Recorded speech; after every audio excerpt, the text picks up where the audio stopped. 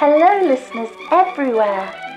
Welcome to the Archive of Audio Antiquities, a voyage into the vault of wonders on the wireless. In a moment, Simon Exton and Ken Moss will be here to speak to you.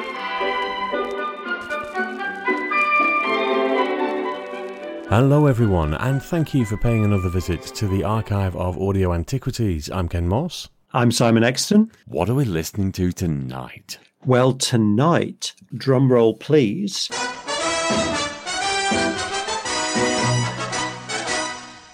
we are going to listen to the winner of the 2019 Radio Times poll for the Best Radio Comedy Series.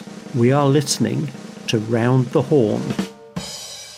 Now, you sent me the complete Series 1 on CD, which I listened to back to back in the kitchen and adored. I didn't know anything about it. I knew it was sort of Ken Horne, Kenneth Williams, the end. Round the Horne was the second starring role of Kenneth Horne, a radio personality in the 50s and 60s.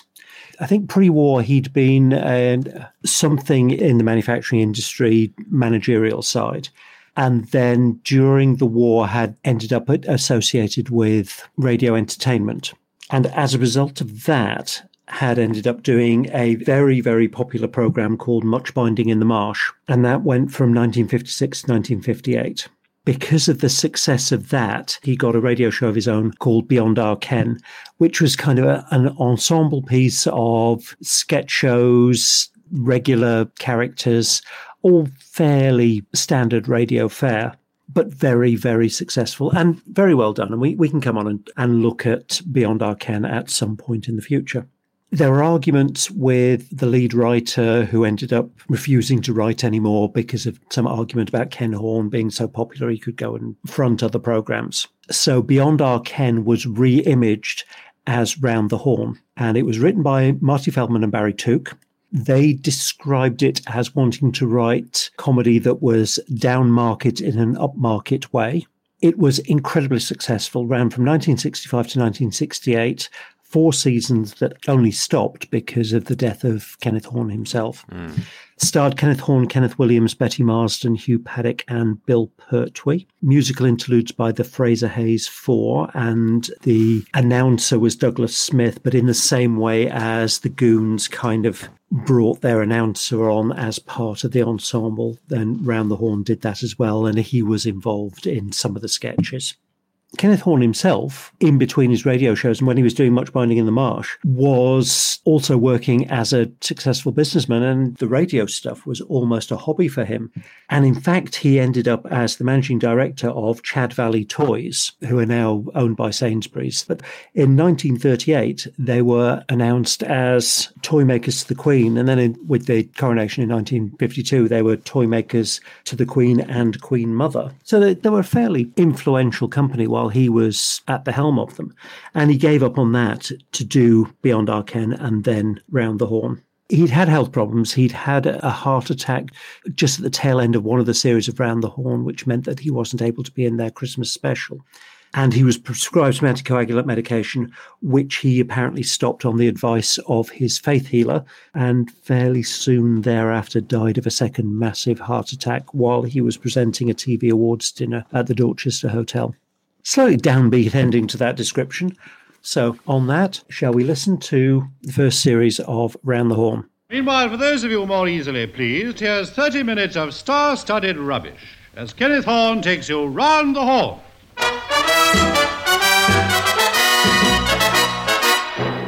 The story so far. Husky, strapping Betty Marsden is madly in love with sweet, ethereal Kenneth Williams. He of the bedroom eyes and bathroom mind. Together they stroll through the thick-tangled undergrowth, played by thick-tangled Hugh Paddock, in his ineffable manner, as opposed to his usual manner, which is extremely affable. Pausing by the trunk of a petrified oak, played by petrified Bill Pertwee, he took her in his arms, his firm young kneecaps pressed against the madras cotton of his trousers. Her mouth became a scarlet wound of anguish as she gasped out the words, "Good evening, my name's Kenneth Horne."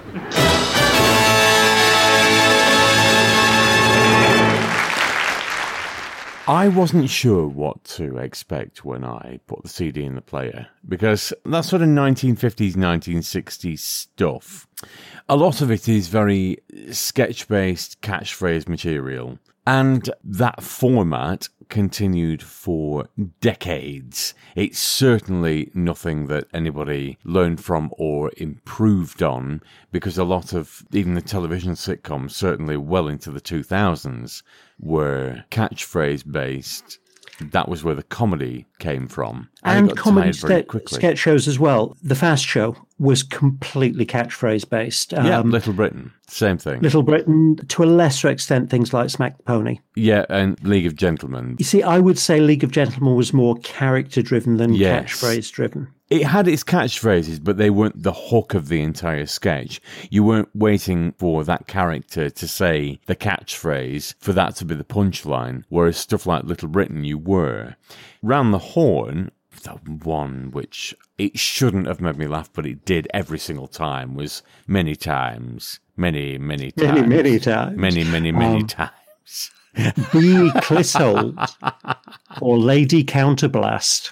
But then I got an offer to go back to Hollywood. Darrell F. Poltergeist said he'd make a star of me if I would just come across. And did you? Many times. Many times. Many times. I think it was because there wasn't a sketch with her in it where that was going to be the payoff. She'd just, after a while, just randomly crop up, and it'd be many times. And it'd be always different things. It was beautifully played. That was the standout character for me. And I loved her butler, played by Kenneth Williams. And whenever he had to introduce Kenneth Horne, he would say, "Young master," and then "young," and dissolve into peals of laughter. Have you come to do my washing for 3 weeks? No, I haven't. No, hello, Spasm. I've come to see Lady Counterblast. Go back to London, young man. Go back before it's too late. There be a bane on this house, a nameless evil. Strange things lurk here. Go back, I tell ye. Go back. Go back. You did that bit last week. Yes, it went rather well. I'd do again. Cross not these portals, young master. We be doomed, dear, doomed. If you be set on seeing the mistress, you better follow me. Be careful of the cobwebs in here. 'Tis the young master. The young master. 'Tis the young master, ma'am. It was Kenneth Williams stealing the show, as Kenneth Williams always stole the show, and it's how he lost his job on Hancock, because he was seen to be overshadowing the star of the show. As did Sid James, I believe. He was potted in the end because he seemed to be in no need for Sid James, this equally popular character. And Kenneth Williams, every character that he plays in the Round the Horne series, I assume that Beyond Our Ken, he was in that. Was he in that as well? I think so. I think it was largely the same cast. But his characters, it's very obviously Kenneth Williams, but they were different enough to be entertaining, and they were different enough to be different characters. He did Rambling Sid Rumpo, and you think, what the hell is this? Now, what are you going to sing for us this week, Well, Rambling I Sid? thought I'd give you a sea shanty. Oh, nice. It's an old Cornish lobster potter's song. It tells the story of a young lobster man who sings to his lady love. For I'm going away, my fair young maid, upon the salty main Ows. I'll come home a bare knee, a parrot, and fine laces, and perfume, and a new sink tidy for what you've always craved. And to this his lady love answers, "Aye, what's that you said?" 'Cause she weren't listening. So he sings to her, "When you're outward bound and the wind blows free, free, oh, free, oh, early in the morning." There's a certain genius about this musical comedy. I absolutely loved that. Yeah, absolutely. And Peasmold Gruntfuttock. Gruntfuttock. Peasmold J. Gruntfuttock. This rude name that it isn't rude at all, but the way it's said, Gruntfuttock. And his wife, was it Buttercup? Gruntfuttock. This week we are honoured by a return state visit of the man who is self-appointed head of an autonomous kingdom within Great Britain, Mr. Gruntfuttock. King Gruntfuttock of Peasmoldia. Yes. Peasmoldia. Which I believe consists of railway sidings Hoxton and up as far as Buttermold Street as the pub. That's right. That is my kingdom, yes. The Holy Peasmoldian Empire. Holy? Holy, yes. You see, the empire is wholly my own idea. You see, I have the voices. They speak to me, they tell me things. Go forth, Gruntfuttock. They said, go forth, Gruntfuttock, my child. They said, go forth. They did. They said, go forth and claim thy rightful inheritance. And they added, P.S., my child, and while you're out, get us an ounce of shag. How they got away with a lot of that in the 60s, it was very near the knuckle. Apparently, there were massive complaints, both from Conservative MPs and Mary Whitehouse, to the point where every script had to go past the BBC Director General. I've read the Wikipedia article on this, and who apparently didn't read them and just wrote across the top of it, I have no problem with this, or I see no problem with this. But that is the sort of thing. I've said this before, that the Goon Show, I thought, was dirge. That was not amusing to me. That was pushing the envelope, but not in the direction that I would particularly have been interested with. This, at the time, I'm listening to it, it's very tame through 21st century years, but listening to it through 1960 years, you think, crikey, that's a bit, right. Listening to this through the relay or the home service or whatever it was on, that must have set the cat amongst the pigeons. A bit near the knuckle for, home listening. But wonderfully entertaining stuff. You can see why audiences were so receptive to it. Absolutely. And I remember seeing an interview with Barry Took, who said that the way they got away with it was by not being blatant in the slightest, but doing the sort of thing where neighbours would be able to think, well, I understand what's going on here because I'm more cosmopolitan and understanding than my other neighbours. I'm going to laugh about it myself. I know what Sandy is talking about. And he said every house in England was thinking that, and the neighbours were doing the whole hee, aren't I clever? Yeah, the Julian and Sandy bit, the gay couple in it, they're in a different scenario every week. They didn't come across to me as a couple, actually. They came across to me as friends. Oh, I agree. No, persuasion. I agree. There were just two gay characters in it. It was never shied away from. Hello, we're from Rent a Chat. I'm Julian, this is my friend Sandy. Yeah.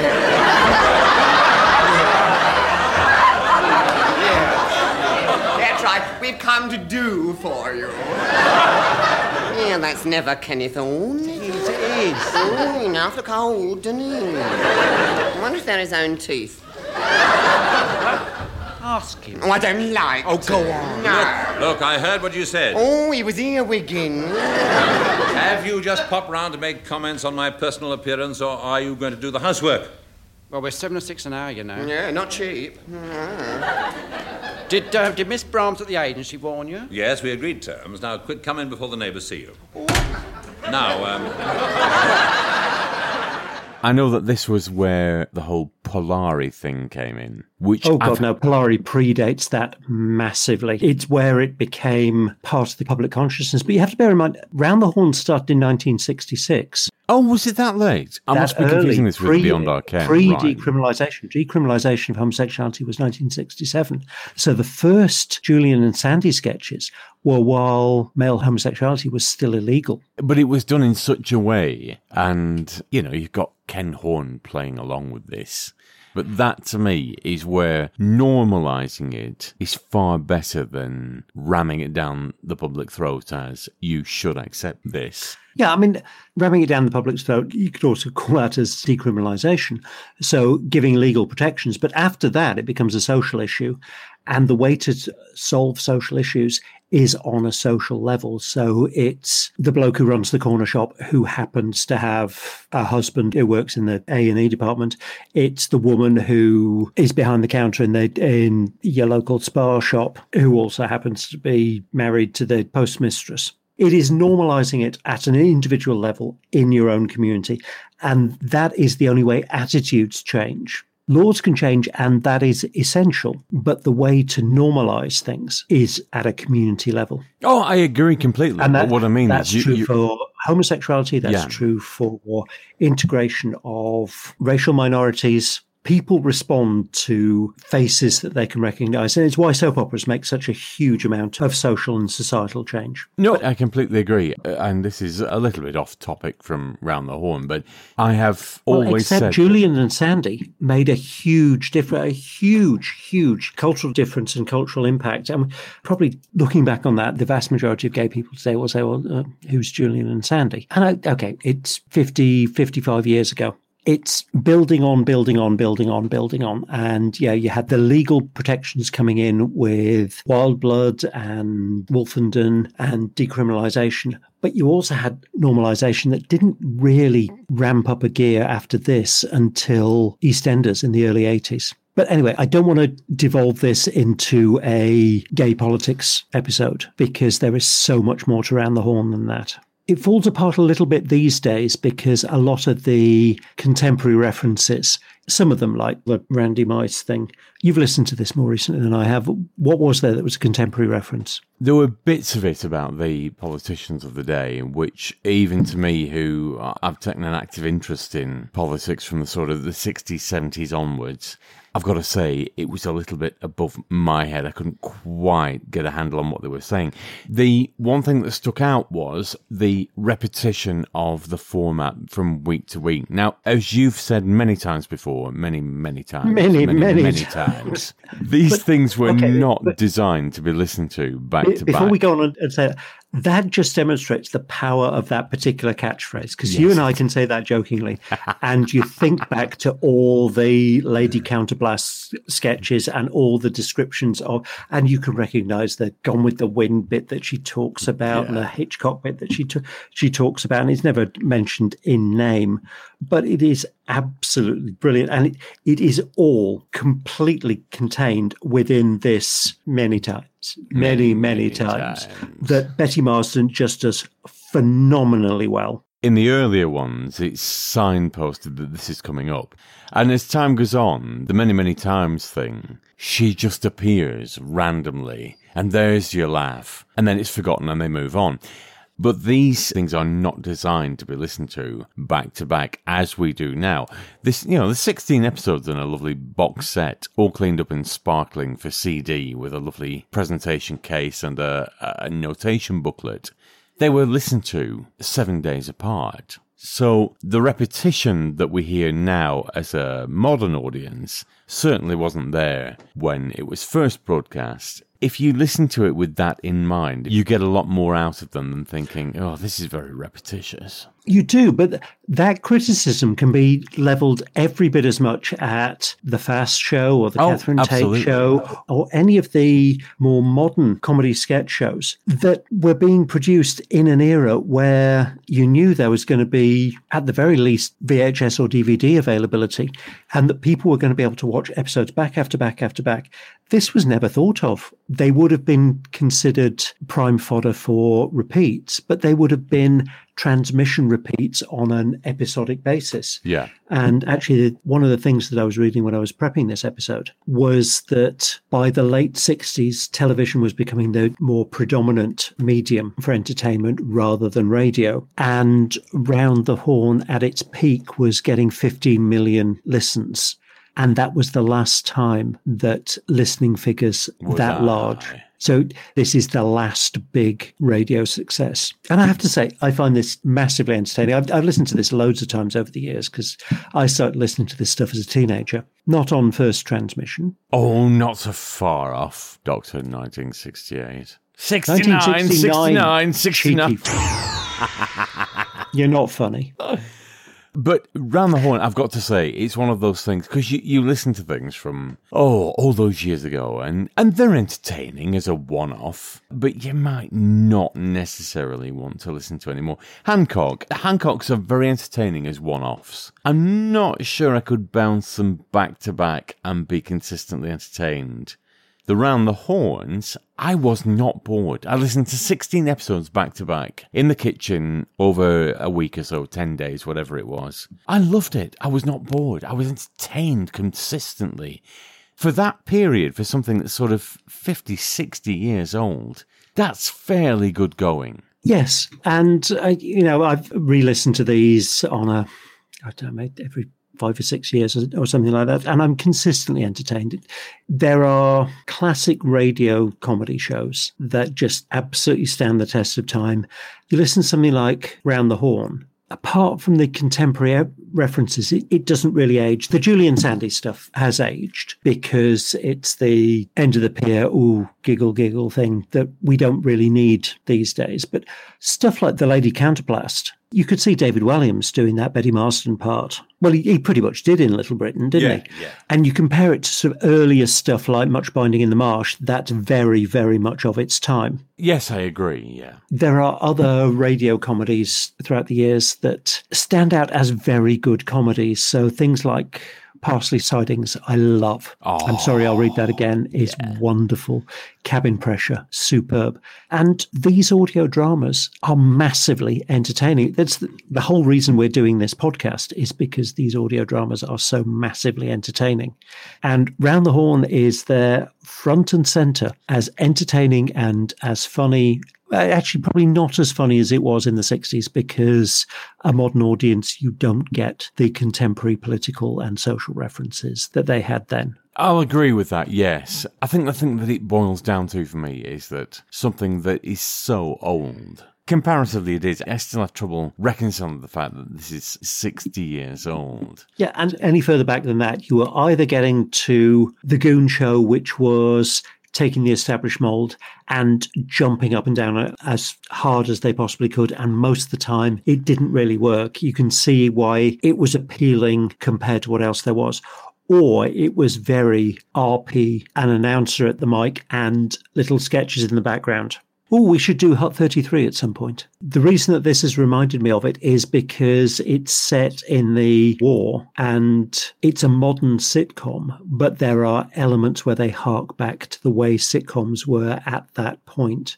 We'll add it to the list. There's quite a list. But rounding off, I think Round the Horne. Rounding off Round the Horne. I very much recommend this. I surprised myself because I went into it with a sort of a cynical eye.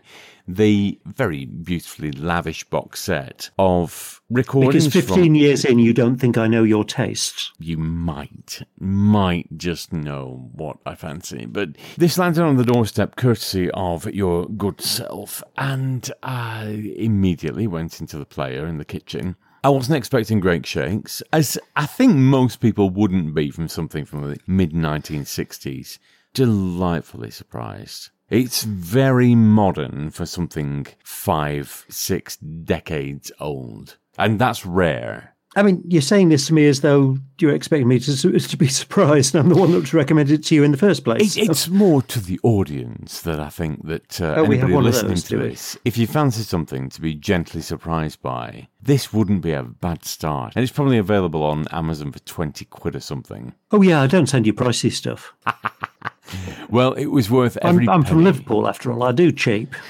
I've always been a fan. I started listening to all of this classic radio sitcom and drama stuff way back when I was a teenager in the 80s. I love it. It's incredibly entertaining. They are an ensemble cast who are really top of their game and put in fantastic fantastic performances. There are some incredibly entertaining set pieces. One of my favourite bits of it is the introduction to each episode. Oh, yes, the dramatised, yeah. Which is a sort of takeoff of the whole Sexton Blake thing, all terribly dramatic, but at the same time incredibly tongue-in-cheek. It's well worth your time to check out. So, having gushed suitably about Round the Horne, I think we can both heartily recommend it. We can, and on the subject of recommendations... Oh, yes. It's time for Podcast of the Week.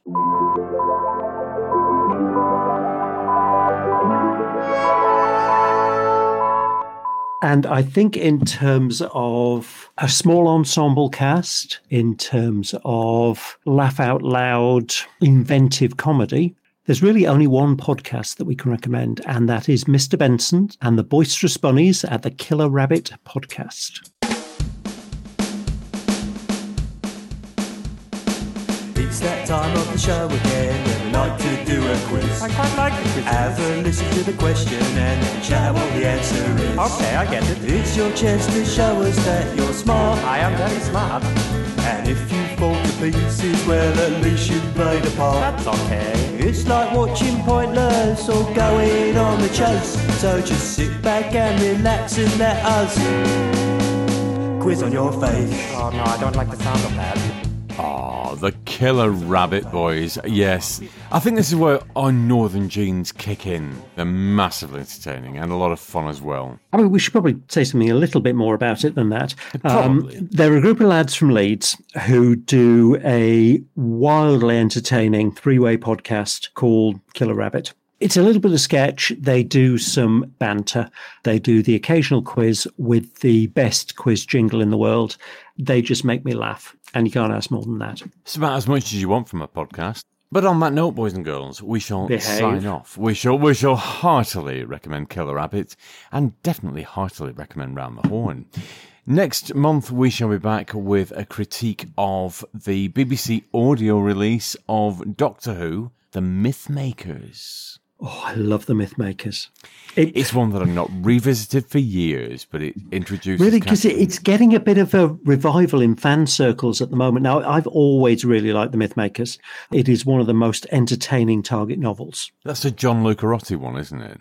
No, Dennis Spooner. He did Mythmakers, the Romans, and the Gunfighters, and all of the novels are very entertaining, and two of the audios or TV shows are very entertaining. Well, I've not listened to Mythmakers for a long time, so I'm looking forward to revisiting that one. It's a fuck ton better than the Gunfighters. Not difficult. But on that note, boys and girls, thank you very much for listening to us. Bye now. The archive of audio antiquities featured Simon Exton and Ken Moss, and the announcer was Jenny at Blue Box 99. All featured soundtracks are the property of their respective producers, and no infringement of copyright is intended. Title music was by Edward White, and the programme was produced by Maverick Productions. For more information, please visit maverickproductionsuk.blogspot.com or find us on social media.